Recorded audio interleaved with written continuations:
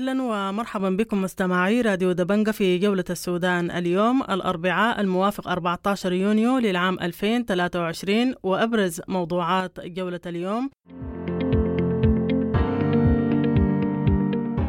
ووالي غرب دارفور خميس بكر يؤكد استمرار المعارك في الجنينة حتى صباح اليوم، وعدد من الجرحى محاصرون تحت أفواه النيران ولا يجدون العلاج. الآن أنا بتكلم معك حجوم مستمرة، وممكن أنت تسمع الصوت بتاعة الذخائر والأسلحة الثقيلة. اليوم إحنا عندنا أعداد كبيرة جدا من الجرحى ما لاقين علاج. وفي جولتنا أيضا هجوم على مدينة نيالة أمس، وعدد من القتلى والجرحى، ونهب السوق الشعبي بنيالة جنوب. أمس والله حصل نهب للسوق الشعبي حوالي الساعة 7 ل9:30 كده، وفي تبادل شديد من الشرطة، وبعد ذلك يعني الناس حزموا الشرطة وكسروا الدكاكين بالذخيرة الحية يعني، وبعد احنا كنا شاهد عيان.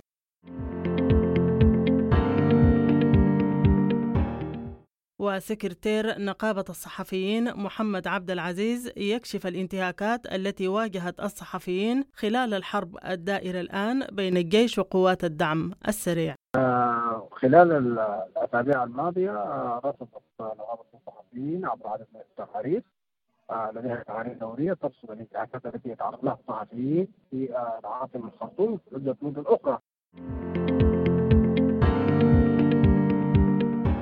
وتتابعون أيضا وصول القافلة الطبية والتجارية إلى مدينة الفاشر. هدف من المأمورية كان عندنا الأدوية بتاعت الأقليم، وإن شاء الله تمكنا من الوصول اليوم في مدينة الفاشر. الحمد لله كل القوى وكل القوات المترافقة الآن وصلنا هنا. والقيادي بحزب الأمة عروة الصادق يقول جهود الإيجاد في حل الإشكال في السودان جاءت متأخرة، ودعا إطلاع العالم بالنتائج التفصيلية للقمة. لكن هذا التحرك رغم أنه جاء بعد زهاء الشهرين من اندلاع الحرب وتأخره، لأن الرئيس إيجاد هو الآن محاصر في القيادة العامة، الرئيس هذه الدورة الحالية السودان.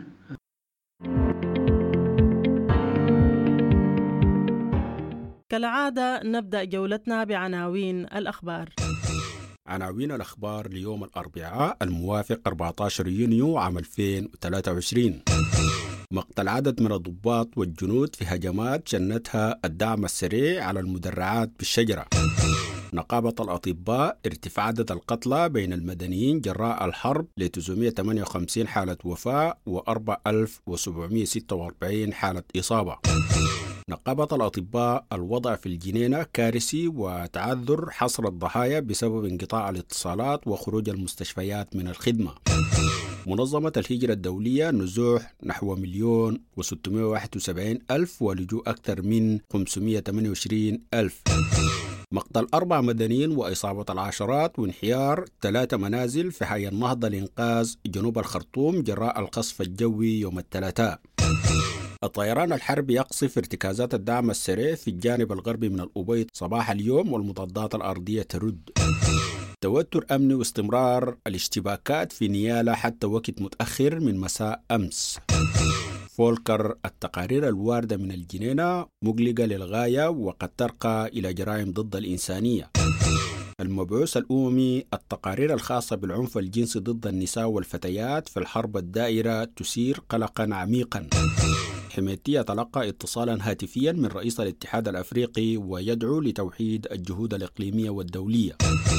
الأمين العام للأمم المتحدة يدعو لوقف القتال بالسودان ويعرب عن قلقه العميق للعنف في دارفور. الخارجية الأمريكية: نتشاور مع الرياض وشركاء آخرين بشأن السودان ونتوقع إعلان نهج جديد. مالك عقار: نطالب بتوحيد كافة المبادرات تحت مظلة الإيجاد وشاركنا بقوة في المبادرة. حصيلة تبرعات الحملة الشعبية السعودية لمساعدة السودان تقترب من 50 مليون ريال بمشاركة 273 ألف متبرع. أطباء بلا حدود: لا مجال للانتظار لحماية الأرواح في السودان. إغلاق مركز غسيل الكلى بمدينة الضعين عاصمة ولاية شرق دارفور بسبب انعدام الأدوية الخاصة بعملية الغسيل. مخاوف من نفاذ مخزون الأكسجين في مستشفى للولادة في الخرطوم. لجان مقاومة الكدرو تنسحب من الجبهة المدنية لوقف الحرب إسوة بلجان كافوري لما وصفته بغياب الشفافية وضبابية الموقف. أمر طوارئ في ولاية الجزيرة بتحديد أسعار إيجارات الشقق والفنادق ب30,000 جنيه كحد أقصى. دول عربية وغربية تترأس مؤتمر المانحين للسودان والمنطقة يوم 19 يونيو في جنيف.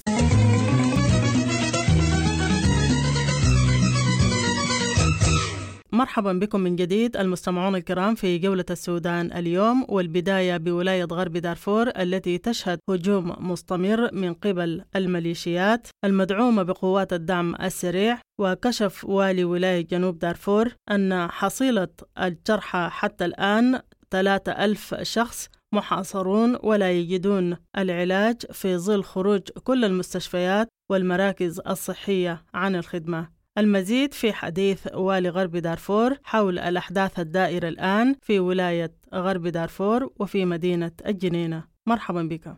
عليكم السلام ورحمة الله تعالى وبركاته. شكرا جزيلا للاستضافة. احنا طبعا في جنينة ظللنا مقطوعين من الأخبار لأنه نتيجة عدم وجود الشبكات. لذلك ولاية غرب دارفور ولاية منقوص منذ يوم 23 الشهر الماضي، ولذلك حتى الآن أنا بتكلم معك حجوم مستمرة، وممكن أنت تسمع الصوت بتاع الذخائر والأسلحة الثقيلة. هذا في الجنينة. هذا في الجنينة صحيح؟ الجنينة. هذا ما يحدث الجنينة الآن. الآن ممكن أنت بتسمع معي صوت بتاع ذخائر ودهانات في الولاية، وهذا الدهانات كله والذخائر في رؤوس المواطنين. لذلك مواطنين اليوم يقتلوا بطريقة عشوائية جدا وبكميات كبيرة. لذلك اليوم احنا عندنا أعداد كبيرة جدا من الجرحى ما لاقين علاج، لأنه احنا شرحنا في مقابلتنا المرة اللي فاتت احنا ما عندنا مستشفى ولا حتى شفاخانة موجود، تم تدميره تماما، مراكز الصحية كلها تم تدميره تماما. لذلك اليوم ما في اي مؤسسة صحية تقدم خدمات للمواطنين. لذلك الآن كل المصابين يعني تجاوز 3,000 وبما فوق، وكل يوم مصابين تزداد. ما في موقع من المواقع ممكن يتلقى اقل اسعافات الاوليه. فقط الدكاتره يجتهدوا في مناطق محددة في الأحياء، ولكن في كثير من الجرحى محتاجين عمليات فلا يستطيع أن يقيم عمليات. وفي نفس الوقت حتى دكاترة نفسهم مستهدفين. وإحنا نعرف قبل 3 أسابيع برضه تم استهداف أكثر من 5-6 طبيب فيكو. لذلك إحنا بنتكلم واقع مرير جدا، واقع إنساني ليس له مثيل. ونادينا المجتمع الإقليمي، نادينا المجتمع الدولي، نادينا مرحبا بكم من جديد المستمعون الكرام في جولة السودان اليوم، وننتقل إلى ولاية جنوب دارفور وحاضرتها نيالا التي شهدت هجوم مساء أمس من قبل قوات الدعم السريع. قتل على إثرها المدير المالي لمحلية نيالا شمال عثمان حامد إثر سقوط دانا بمنزله بحي السد العالي في مدينة نيالا. وأيضا تم نهب السوق الشعبي بمدينة نيالا جنوب من قبل مجموعة من المتفلتين يستقلون عدد من المواتر. جولة السودان استطلعت عدد من التجار بالسوق الشعبي لمعرفة ما تم نهبه في السوق الشعبي، فلنتابع هذا الاستطلاع. طيب، بسم الله. الاسم أحمد حسن. أمس والله حصل نهب للسوق الشعبي حوالي الساعة 7 ل9:30 كده، وفي تبادل شديد من الشرطة، وبعد ذلك يعني الناس حزموا الشرطة وكسروا الدكاكين بالذخيرة الحية يعني. وبعد ذلك احنا كنا شاهد عيان ومجموعة من الناس، يعني كل الناس حضروا الشيء الحاصل ده، وبناشد الحكومة أو قائد الجيش بأنه يوفر لنا حماية، وده السوق الوحيد الفضل في جنوب الوادي يعني. بسم الله الرحمن الرحيم. يا أخي والله الجماعة ديل حكاية 15 موتر جو الساعة 5 عصرا مشوا على السوق الشعبي، نحو السوق الشعبي مشى السوق الشعبي كسروا حكاية دكاكين في السوق الشعبي، شالوا 2 توك توك من ماركة جالاكسي ده، شحنوا التكاتك ده بضاعة. لما جرى عجين بعد المغرب، يعني بين المغرب والعشاء قبل المطر ب5 دقائق. الناس دي جات يستعجين تكاتكهم ديل وماشيين، هم عاملين حماية للتكاتك اللي شالوهم ديل. جو لحد المكان ده بيقوا بضربوا ذخيرة، بضربوا فوق هواي، خوفوا الناس قامت حالة جري وشنو. الناس لموا حياتها ويقفوا هنا في المكان ده. 2 موتر نزلوا لبتاع الشيشة ده، خدت له السلاح ده في راسه، شالوا منه إراده حق اليوم كامل، ولقوا واحد قاعد برا شالوا منه تلفون، حددوه شالوا منه تلفون كبير، ومشوا للبنات دي خوفوهم. وبعد ذاك مرقوا لكن برضه بيقوا بضربوا ذخيرة، ضاربين هواي. لقوا بتاع دركشة قدام هناك، بتاع دركشة برضه نزلوا من الزلط وبيقوا بضربوا معهم. في الزمن ذاك المكان خلاص بقى شنو عبارة عن ذخيرة داقة والناس شتتت. ده كله ما حصل. لكن الحاجات اللي نهبوا الأغلبية من السوق الشعبي، شالوا من السوق الشعبي 2 توك توك ده مليانات بضاعة. حتى وقع منهم 2 كرتونة واحدة بتاعت عصير وقعت في المكان ده، وقعت هم ما يشتغلوا بها. والعندي في واحد منهم بيجي بس على الناس في أي حاجة ما بضرب طوالي. أنت قلت أي حاجة بضرب ساكت بس النظام بتاعت هلا. رسالتك شنو؟ والله يا أخي رسالتي للناس أنه في جنوب يا ده الظاهرة دي بيتخشى وبيدخلوا من غرب، حاجة معروفة واضحة. هم كده يستهدفوا لأنه كده السوق بقى ما بيمشي لهم. الحاجة دي حتتكرر، ما داري 2 3 حتتكرر، لأنه ما في زول سألهم ولا في زول بقدر يبادلهم. وبيجوا أكثر من 15 موتر، وفي كل موتر بيكون في 3 نفر 30 نفر كلهم مسلحين بأسلحة. زول بقدر يوصلهم ما في. الحاجة الوحيدة إن الناس ممكن تقفل المدخل الخارجي بس. مدخل إيد الفرسان ده. الجماعة ده كله بيجي مدخل إيد الفرسان ده. هو الليلة أمس جو، الليلة ما بيجي معاته، بكرة بعد بكرة هيجوا، لأنه قبل 3 أيام 4 أيام جو القديمة يوصلوا للقديمة، بيجوا ماشيين تدريجيا يوصلوا الأندلس، أقرب الأندلس جو القديمة. هسه كده خلاص ماشي الشعبي وماشيين معناته بكرة بعد بكرة ثاني يوم يجوا الشعبي. المشكلة بعد ده الهنا ممكن تقف لهم في السوق الشعبي، ما يدخل السوق الشعبي بس. كل الرسالة واضحة. أعوذ بالله السميع من الشيطان الرجيم. بسم الله الرحمن الرحيم. الأستاذ الفاضل يوسف أحمد. أنا طبعا كنت يعني شغال في السوق جوا يعني، لكن بالنسبة للأحداث رحلنا حاجاتنا للسوق الشعبي. قلنا أحسن يعني السوق الشعبي لأنه فيه شوية استقرار وأمن وكده. قلنا الواحد يهو لأنه المرتبات ما شغالة، واقفين أكثر من 3 شهور 4 شهور الواحد يهو ما في مرتبات. لكن قلنا يا أخي الواحد يهو يتسلى في البرنامج ده لحد ما الامور تظبط.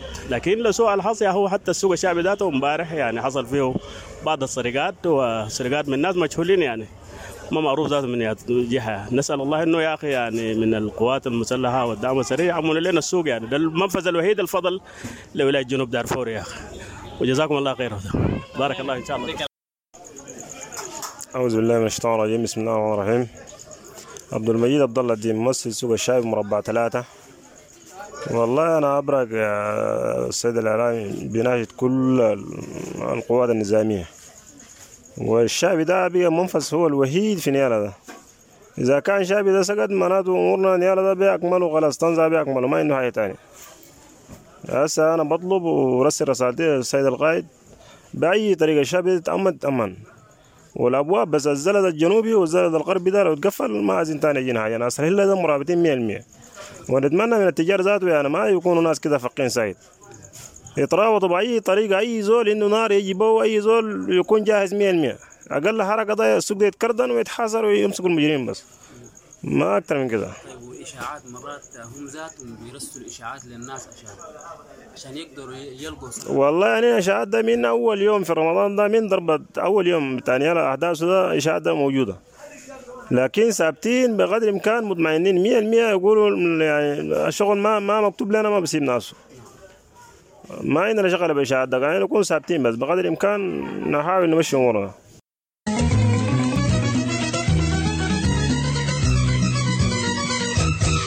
مرحبا بكم من جديد المستمعون الكرام في جولة السودان اليوم، وننتقل إلى ولاية شمال دارفور وحاضرتها الفاشر التي وصلت إليها أمس القافلة الطبية والتجارية وعدد من العائدين من الخرطوم جراء الأحداث الدائرة هناك بين الجيش وقوات الدعم السريع. هذه القافلة جاءت بتأمين من القوة المشتركة لحركات الكفاح المسلح، وتضم عدد كبير من الأدوية والقوافل التجارية لإمداد المستشفيات والتأمين الغذائي. جولة السودان كانت هناك. ضغط المقدم الترابي بكر قائد القوة للمزيد حول تأمين هذه القوة حتى وصولها إلى الفاشر. حقيقة القوى المشتركة الكفاءة المسلحة مسار دارفور تمكنا من مدينة الكوستي لوصولا إلى مدينة الفاشر اليوم. الحمد لله سعيد. حقيقة في الطريق كان في حالة السير ما في أي مشكلة كبيرة واجهنا. أنها حركنا من الكوستي لحد مدينة الأبيد. هناك وجدنا الأخ القائد أحمد أو تونغا رئيس هيئة الأركان، ورافقنا معه إلى حين وصولا للمدينة الفاشر.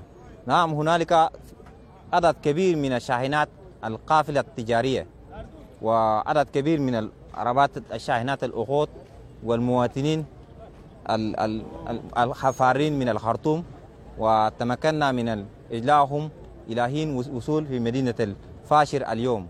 يعني كم هدف من المأمورية كان عندنا الأدوية بتاعت الأقليم، وإن شاء الله تمكنا من الوصول اليوم في مدينة الفاشر. الحمد لله كل القوى وكل القوات المترافقة الآن وصلنا هنا.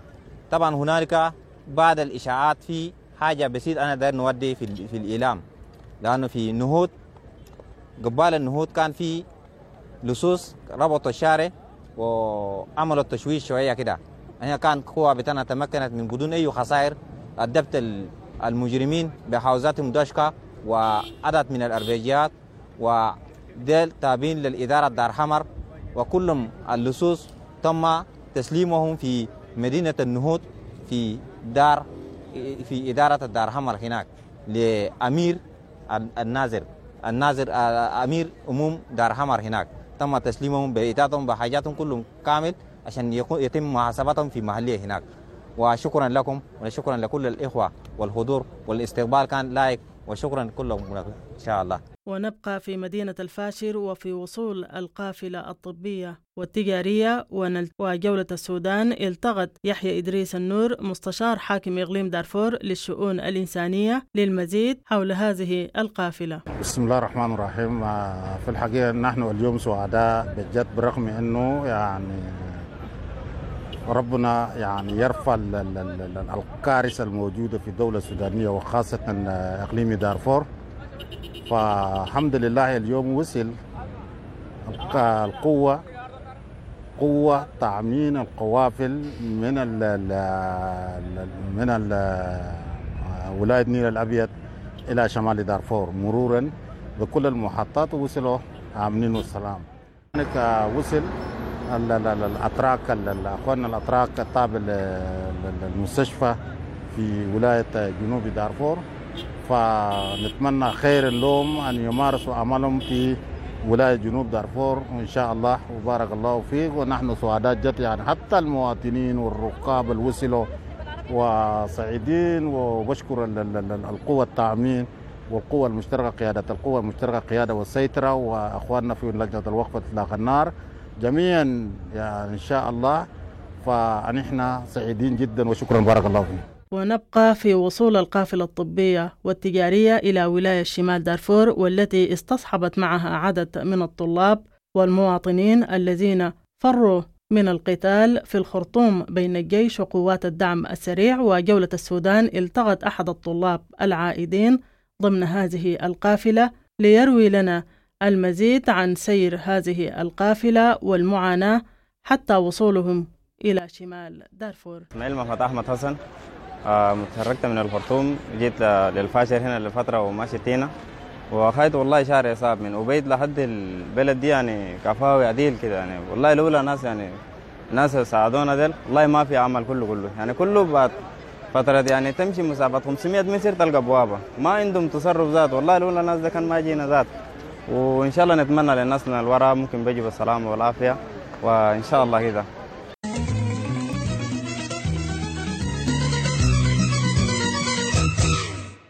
مرحبا بكم من جديد المستمعون الكرام في جولة السودان اليوم. وفي هذه المساحة نلتقي سكرتير نقابة الصحفيين محمد عبد العزيز حول الانتهاكات التي واجهت الصحفيين في الحرب الدائرة الآن بين الجيش وقوات الدعم السريع في الخرطوم وبعض مدن السودان الأخرى. مرحبا بك. طيب، واجه عشرات الصحفيين والصحفيات العديد من الانتهاكات التي وصلت حد تهديدهم بالقتل. خلال الأسابيع الماضية رصدت نقابة الصحفيين عبر عدد من التقارير لديها تقارير دورية ترصد الانتهاكات التي يتعرض لها الصحفيين في العاصمة الخرطوم وعدة مدن أخرى، ويبدو التهديد الأكبر والخطر الأكبر في ولايات دارفور. قد انتهى على حرب 15 من أبريل لانتهاكات جسيمة بحد الصحفيين بحرية الإعلام.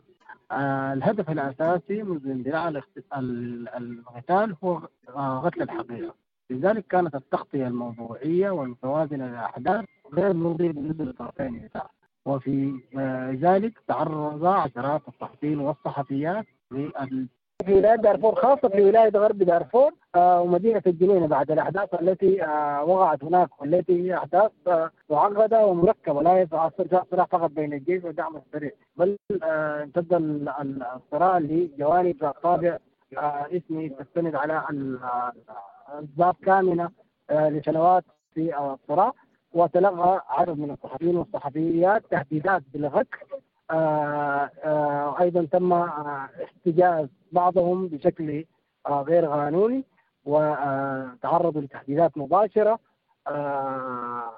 بأن يتم تصفيتهم إذا واصلوا في رفض الحقيقة وغيرهم. هناك عديد من الأمثلة يطول الحديث عنها. النقطة الثانية أيضا هي أنه معظم وسائل الإعلام توقفت عن العمل تماما ولم تعمل، فقط خاصة الصحف الورقية والإذاعات وغيرها في العاصمة وفي عدد من الولايات تحديد أغلقت البابا بسبب القتال. استمرار القتال يفاقم المعاناة.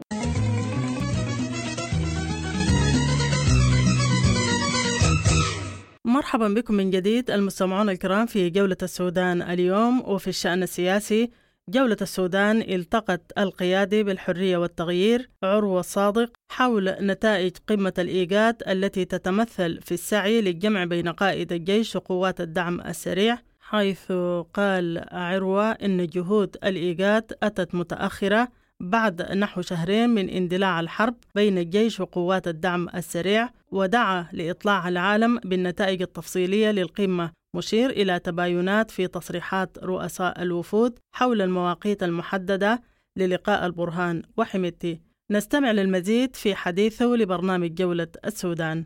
مؤكد أن قمة الإيجاد التي انعقدت في جيبوتي هي نشاط مهم، نشاط إفريقي ومهم للجوار السوداني، والذي استشعر قادة دوله الخطر الماثل الذي يتهدد السودان ويتهدد منطقة إيجاد، منطقة القرن الإفريقي والقارة الإفريقية برمتها وسواحل البحر الأحمر. لكن هذا التحرك رغم أنه جاء بعد زهاء الشهرين من اندلاع الحرب وتأخره، لأن رئيس إيجاد هو الآن محاصر في القيادة العامة، الرئيس هذه الدورة الحالية السودان كلف من ينيب عنه لتصميم هذا النشاط السيد مالك عقار. في رأيي أن أهم مخرج من مخرجات الاجتماع هو محاولة الجمع بين قائد الجيش وقائد قوات الدعم السريع أو لقائهما على الأرض، وهذا ما ظللنا ننادي به منذ أن اندلعت الحرب في أيامها الأولى، بأن يصل مفدو الدول والبعثات الإفريقية والأممية للقاء هؤلاء القادة. هذا كان سيسهل الهدن وسيسمح بالطيران المدني وسيقلل نسبة الخسائر والحرائق والدمار الذي لحق بالبلاد. ولكن هذه الخطوة أتت بعد زهاء الشهرين، تحتاج إلى إطلاع العالم على مضمون مخرجات وتوصيات قمة إيجاد لفهم مضمونها بشكل مباشر، إذ أن الاجتماع لم يخرج ببيان وإنما خرج بتصريحات منفصلة للرؤساء رؤساء الوفود ورؤساء الدول. كذلك لا يوجد ما يشير إلى أن هنالك دراسة تمت بناء عليها تلك القرارات التي صرح بها قادة الوفود. فمثلا الرئيس الكيني يقول بعد 10 أيام سيلتقي الرؤساء. الرئيس نائب رئيس مجلس السيادة مالي العقاري يقول بعد 3 أسابيع وما إلى ذلك. كل هذا يعني أن هنالك اتفاق على أن يلتقوا بالجنرالات، ولكن التواقيت موضوعة بغير دراسة وبالتالي ستكون بغير فعالية، وهو ما يشهد التشويش بأن هنالك رفض قاطع من البرهان للقاء محمد حمدان. كذلك لم يحدد هؤلاء الإجراءات التي ستتبعها دول إيجاد لتنفيذ هذه القرارات، كيف ومتى بالتفصيل، الجدول الزمني والمصفوفة التي يحملونها والمبادرة، كل هذا غير واضح. فبالتالي حتى وإن تم اللقاء ما بين الوفد وذهب والتقى بالجنرال برهان منفصلا والجنرال محمد حمدان منفصلا أو معهما سويا وهذه بعيدة المنال، حتما ليس بأيديهما سوى أن يقولا لهما ضعا السلاح. ليس هنالك خارطة الطريق لوضع السلاح ووقف النزاع سوى خارطة الطريقة الإفريقية. هذا الجهد في الإيجاد أيضا يحتاج إلى تخصيص موارد. نعلم أن الوضع الآن في القارة الإفريقية جميع أنشطته مهددة بالفشل لأنها لا تخصص لها موارد مالية ولا إمكانات ولا مقدرات لوجستية.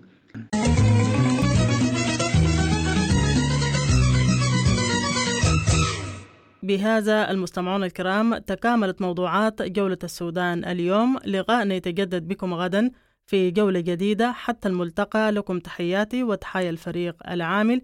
إلى لقاء.